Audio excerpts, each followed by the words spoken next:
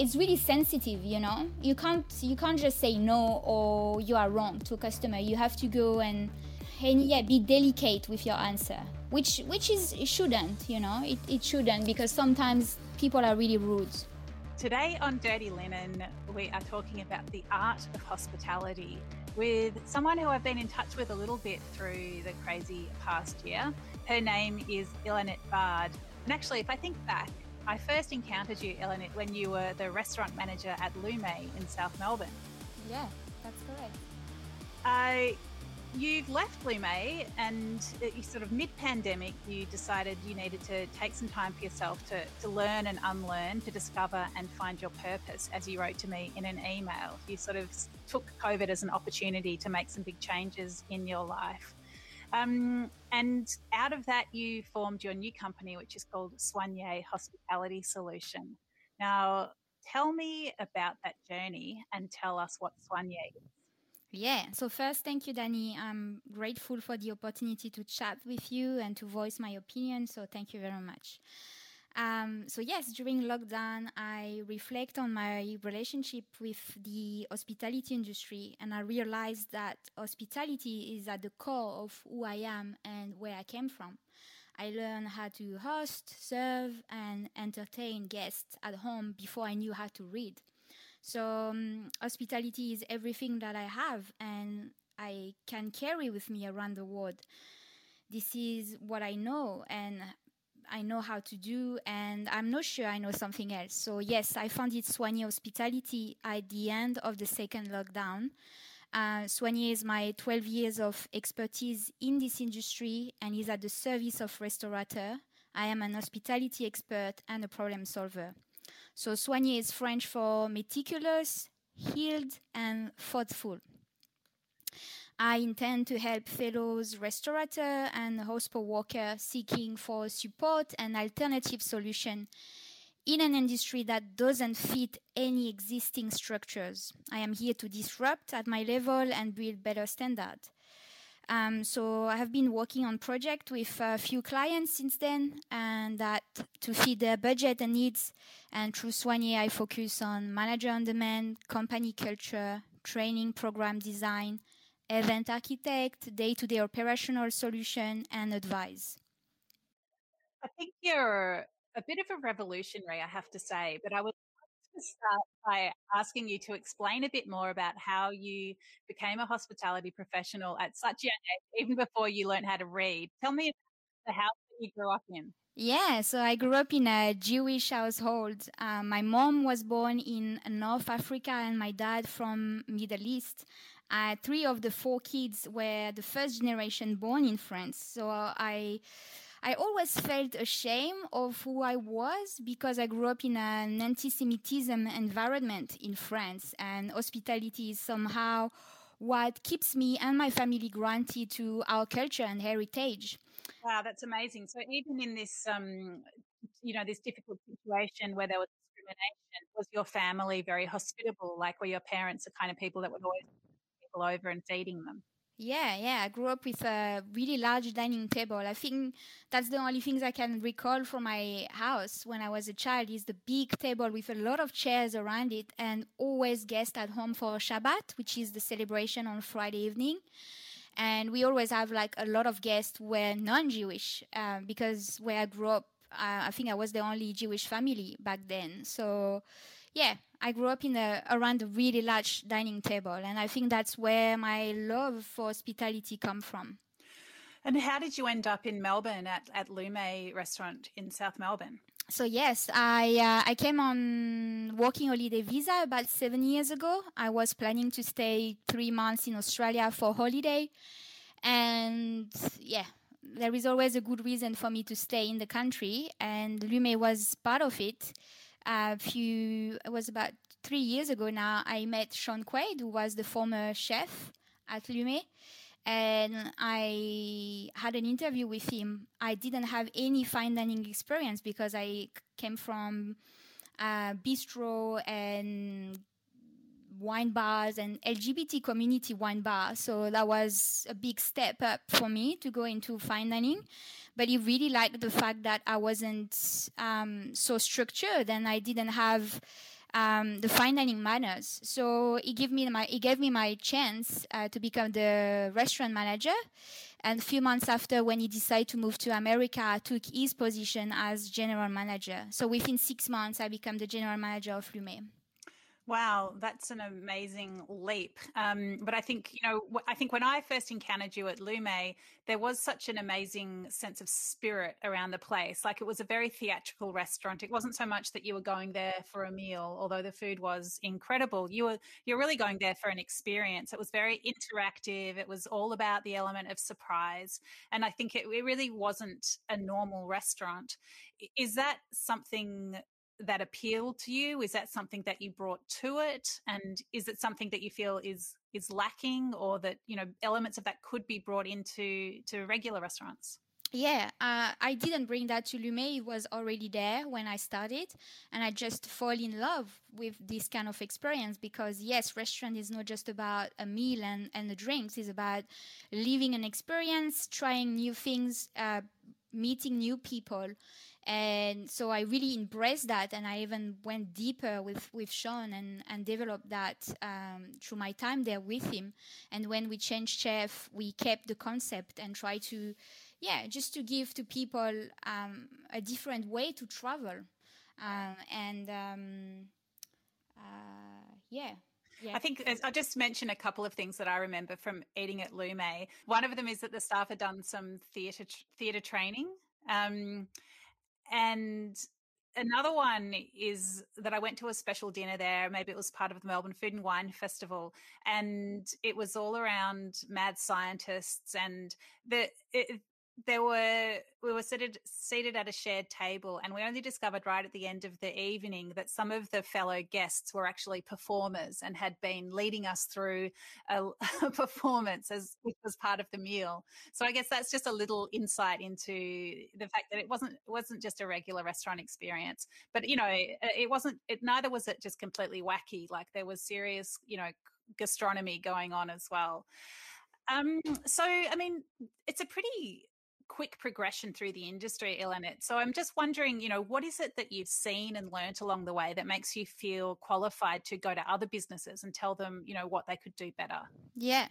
I think I started my journey and my career in Australia as a kitchen porter at Crown Casino in 2013. So I went through basically all the roles and position between kitchen porter and venue manager, restaurant manager, and general manager. And I encountered so much trouble, so much problem that I had to solve. So sometimes I had the experience, sometimes I didn't. So I just gained the knowledge within the problem. And that makes me today standing strong and saying, yes, I'm an hospitality expert, because I went through so much shit during the 7 years in this industry in Australia that I feel ready to help others. And I might not be perfect. I made tons of mistakes in all my position. But this is not the most important thing. It's like I'm always a anti-fragile, like always ready to go through it, ready to learn new things and staying humble. So I think that's what helped me and gonna help today with my business. Did you say you were anti-fragile? Yes. Oh, I love that expression. Yes, it's actually from, let me find out for you. It's from a book that I read. Let me see the name if I can find it. Nassim Nicholas Taleb. It's a book from being anti-fragile and always like keeping fighting, basically. Okay, I need you to send me the name of the book, and we'll share it with the listeners.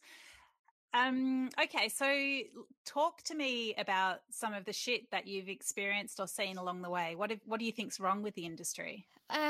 Shall I start by toxic masculinity? My favorite topic.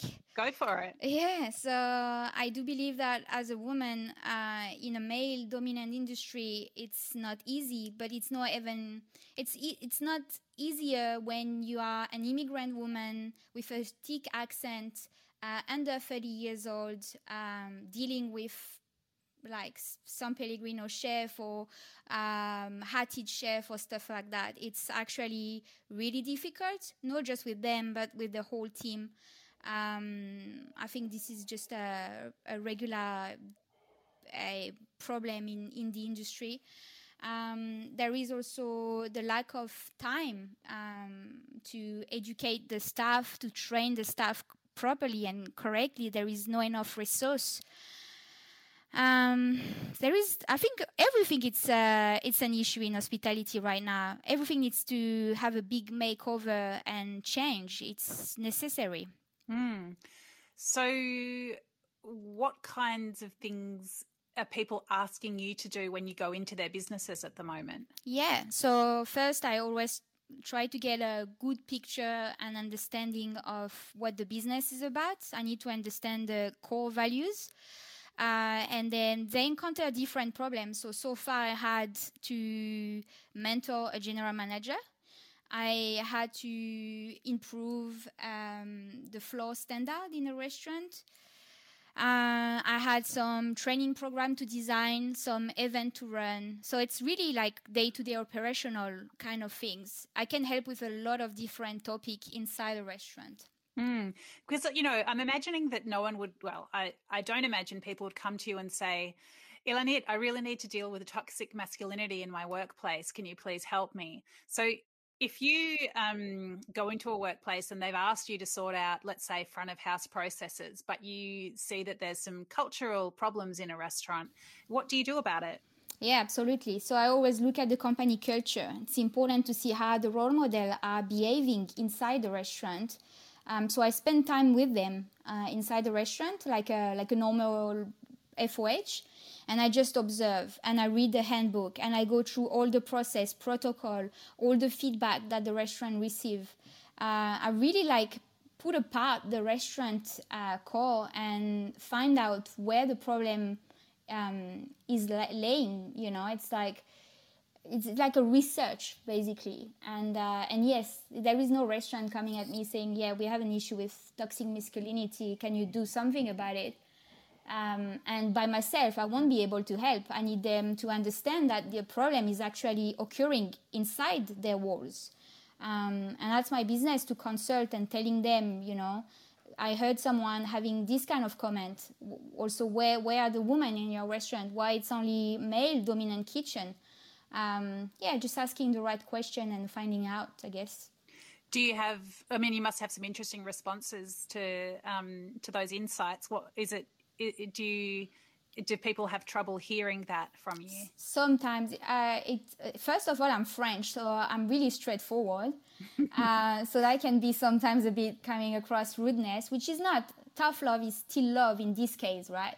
So I just want to give the best to them, and if they trust me, so it's my responsibility to give them my insight and be really frank and honest about it. So yeah, it can be difficult for some people. Some restaurateur might not take it very well, but so far I didn't experience that. People I met are really passionate about what they are doing and they really want to do better. So they listen and we work together to improve the business. Wow. Do you find this work satisfying? Yes, it's really hard. I didn't even think that it will be that hard because it's so many businesses at the same time. So many stories, so many people, faces and problem and situation. But I enjoy it because when I go back home at night, I feel like I actually did something for an industry, not just a restaurant.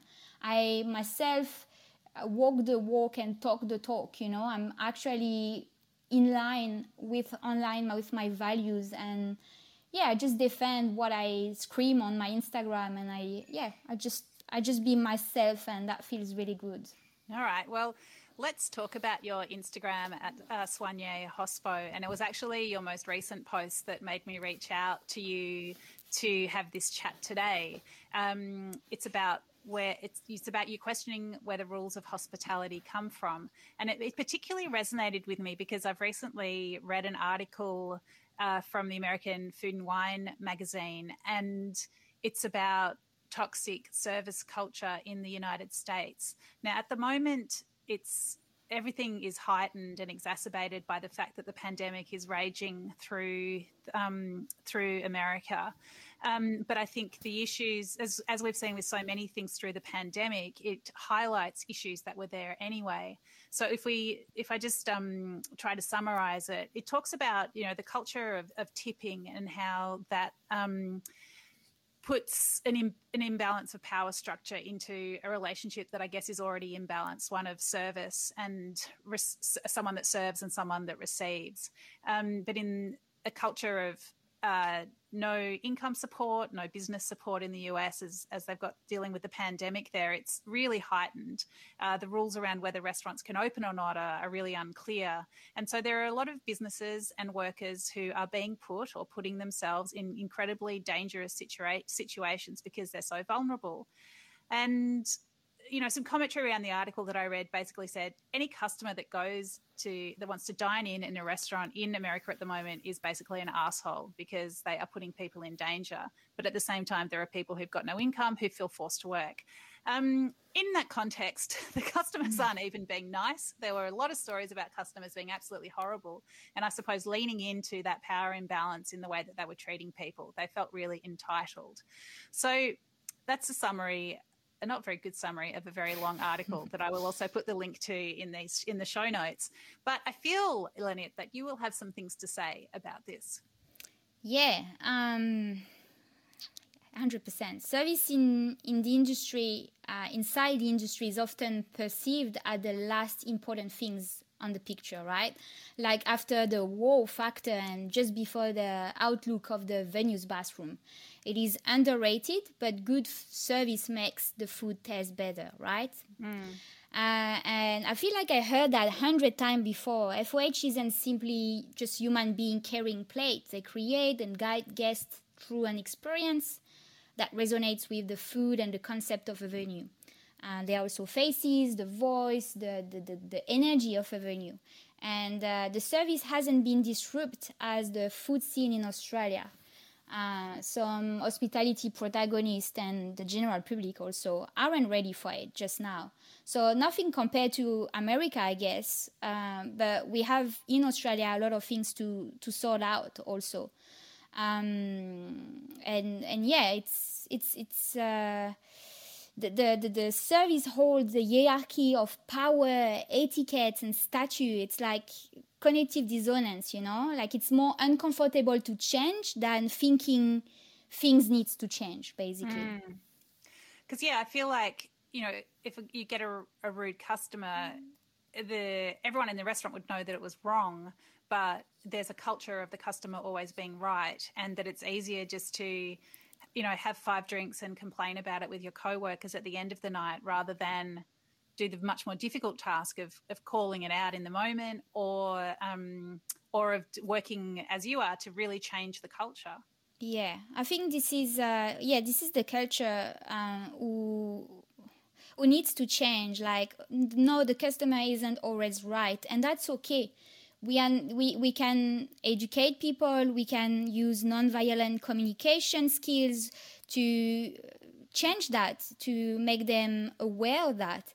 But it's not encouraged by the management team, never. And myself as a manager, when I was a manager, I didn't encourage neither having a staff member answering straight away to a customers. I would rather do it myself because it's really sensitive, You can't just say no or you are wrong to a customer. You have to go and be delicate with your answer, which it shouldn't, it shouldn't, because sometimes people are really rude. What kind of strategies do you give people to deal with that, or what kind of strategies would you use yourself?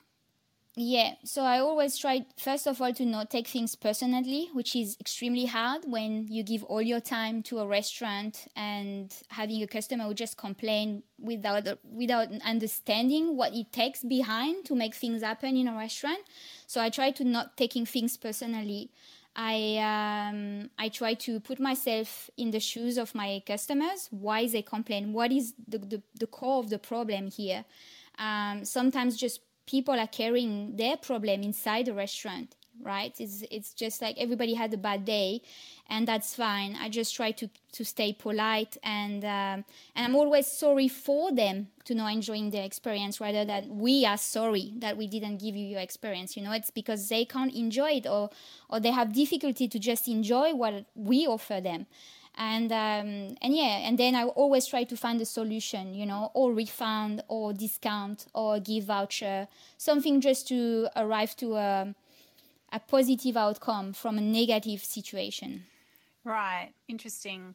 In your post, you say that a business should ask itself, ask yourself if the set of rules you're including in your business culture are valid. Are they inclusive? Are they respectful? Are they beneficial for your guests and your staff? Or are they here because the venue you compete with follows them? You're really asking people to have a really close look at their business values, aren't you? Yes, really important. Like, I saw so many businesses doing things just for the sake of doing things because it's like that, and always been, because Rockpool is doing like that, because Lume is doing like that, because Bray is doing like that. But what about you as a restaurant? You want to achieve a certain level, which I totally understand, and it's good to have people to look up on.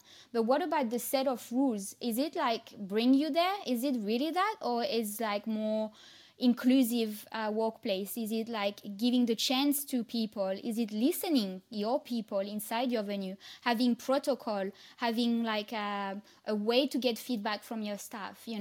That's the things they should look. You should look within instead of looking out. Sometimes I think handbook is really important. Like, the set of rules and standard should be should be reflecting the business ethos. And I think sometimes it's simply not. It's just it look like the handbook of somebody else or another business. I think we've seen through COVID, and as restaurants have reopened, that they have sort of drawn some lines in the sand and asked for the things that they need. And I'm thinking about things like credit card details, booking slots, set menus. Do you think this is also an opportunity for people to really say what they need in terms of, their personal experience? That's a good question, actually.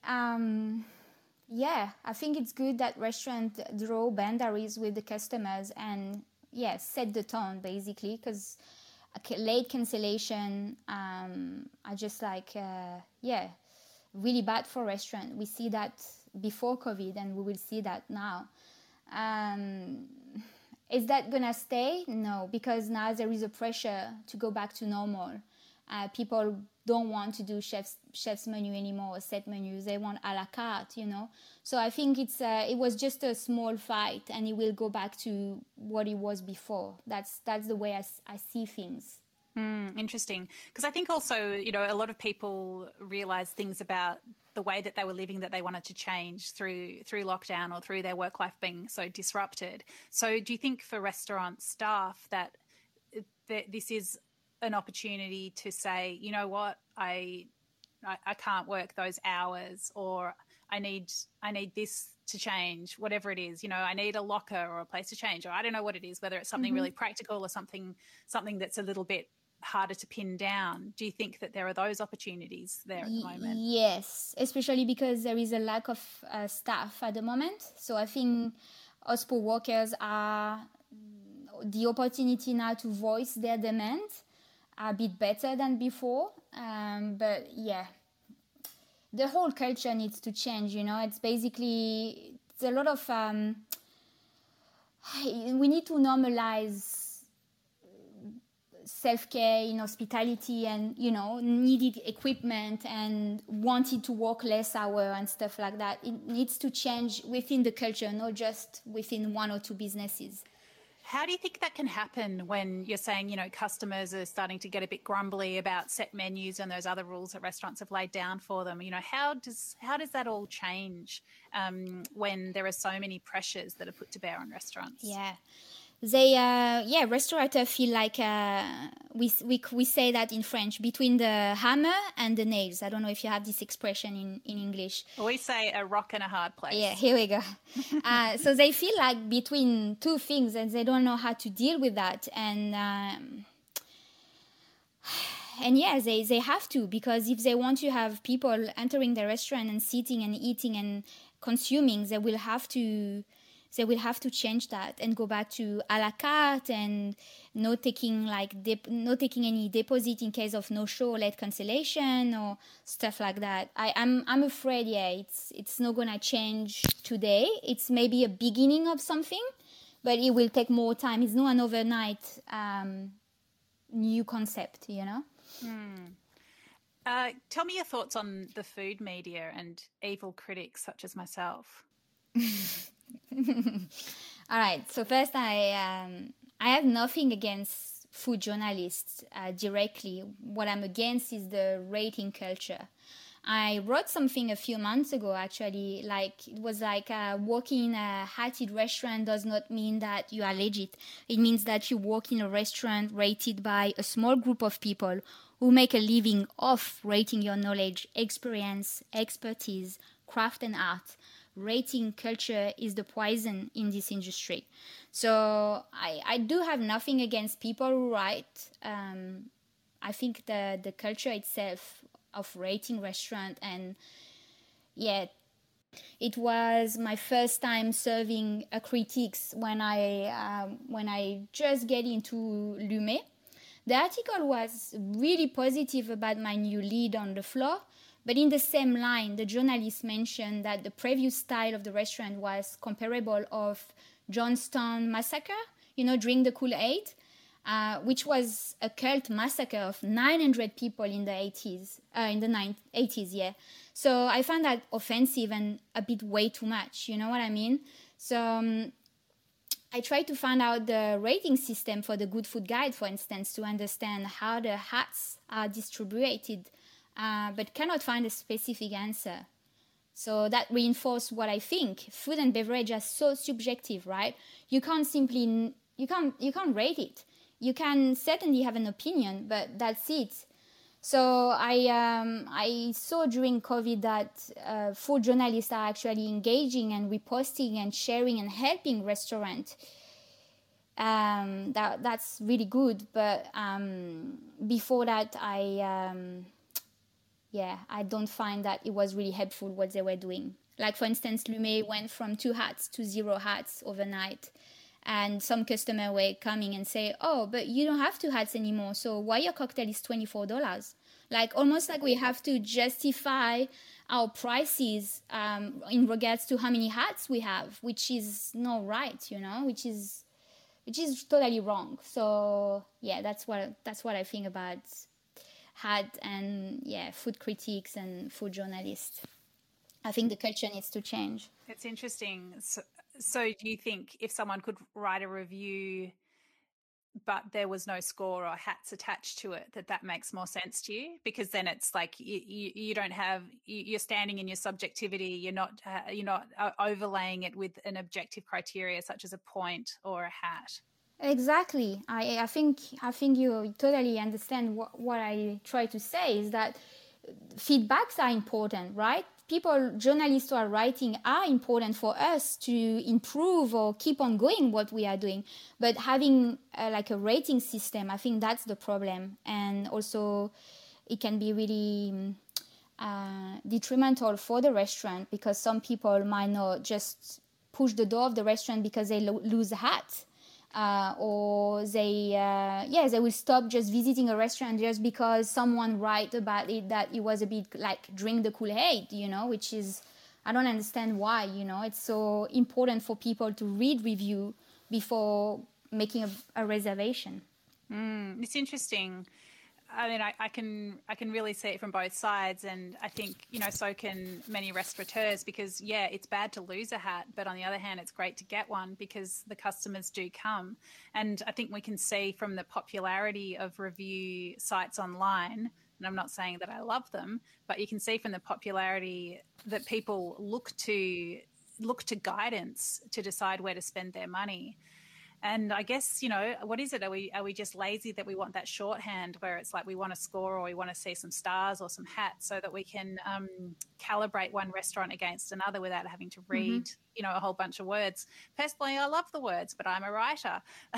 So, yeah, it's interesting. And I can say, having written for the Good Food Guide for many years and having been in a room where the hats are discussed, very carefully, that it is taken pretty seriously, and the impact that it has on a business is also taken seriously. But that the first client, I suppose, that reviewers think about for the most part is the customer. And, I always have in mind that person who it doesn't go out much, they've booked a babysitter, maybe they've saved up and they just really want to have a great experience, and nothing you can do can guarantee them that. But I suppose you just feel like perhaps you're trying to steer people to the right restaurant for them. But yeah, it's a really tricky space. And I think certainly in this, reopening restaurants, hopefully we're, come out of lockdowns forever. I'm touching all the wood that I can see around me right now. It's a big question for food media, like how do you rate restaurants? And many publications are not scoring restaurants at the moment, I suppose, with a sense of the weight that those scores can carry. But yeah, I don't know. So, Ilanit, apart from that thorny issue, what do you think the future holds for Australian restaurants? Hopefully a lot of change. I'm not sure what the future holds, but there is a lot to do. And if OpenTable, ResDiary, Obi, and all those booking systems wants to have a conversation about that, I'm happy to have it. And I can help for resources for in-house training. And I wish that foreigner will be back in our country really, really soon to help restaurants, because it's lacking of staff at the moment, and that the mindset change also inside our kitchen and floor, and that will be great too. It's a lot, isn't it? Yeah. What's your visa status? I'm permanent resident. Yay, that's great. Yes. Because I'm sure you know a lot of people who went through some or are going through some really hard times just because of their visa status, which is really bad. And of course, there isn't the influx of foreigners that Australia is normally lucky to have. Do you foresee more Australians wanting to go into hospitality? No, I haven't seen any, unfortunately. I don't know a lot of Australians working in hospitality, to be honest. I think I can count them on both hands. So hopefully more and more, because it's a beautiful industry where there is a lot to learn, and meeting a lot of passionate people, it's always good. Yeah, it is. I love it. I love the bits that I see, but I agree with you that there's a lot of positive change that can still be made. Ilanit, is there anything else that you'd like to say to the Dirty Linen crowd? No, thank you very much. I really enjoy your podcast during lockdown. That was great, and hopefully, I will keep on listening and discovering new people. It's always good.